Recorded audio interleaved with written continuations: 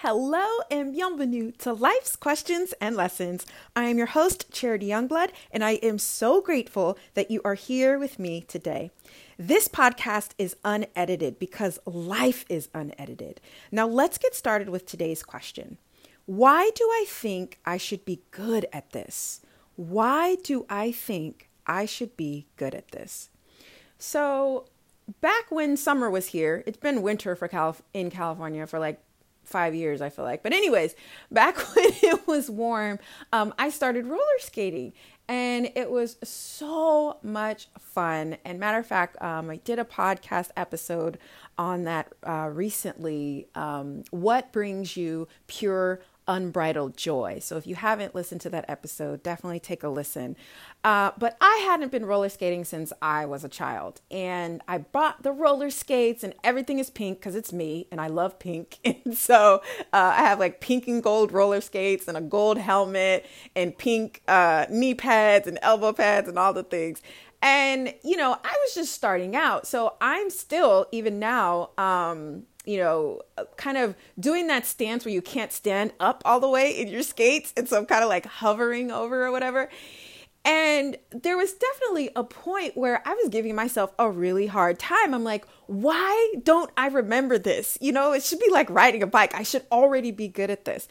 And I thought, that's something I should really bring to the podcast because I am very sure that you have tried something new to you that you've given yourself a hard time about not knowing how to do it yet, or found yourself saying like, I think I should be good at this. I should be good at this. I should know how to do this already. So I know you can't see me and I can't see you, but raise your hand. Give me an amen if you absolutely have felt that. And it really is interesting how hard we are on ourselves. Like, yes, society places a lot of unrealistic expectations on us. That is beyond true.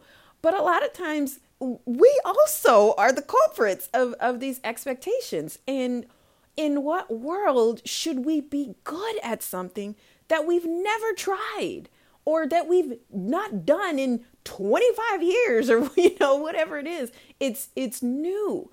And so I really, really encourage you to explore this question in whatever way works best for you, whatever area of your life that this is calling out to you. Maybe you were, recently started a project. Maybe it was a passion project or an impact job, something that you're really, really interested in doing and helping others, learn or sharing, your knowledge in some way.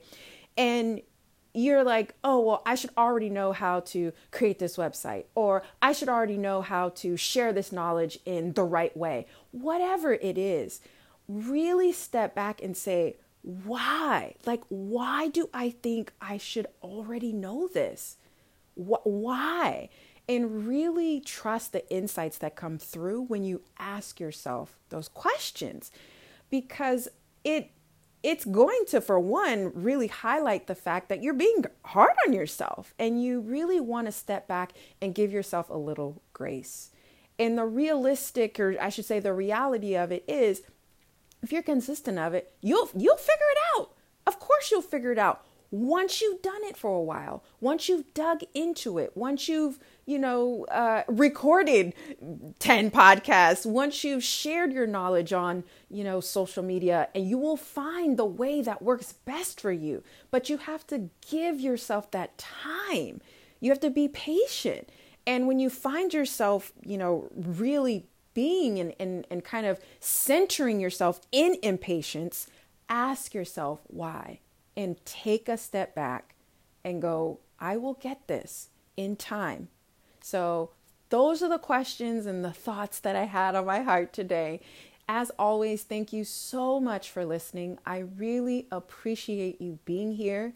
This is your time, so sharing it with me really means a lot. So thank you for being here. Please rate and review this podcast wherever you are listening to my words. And if it was helpful for you, please share it.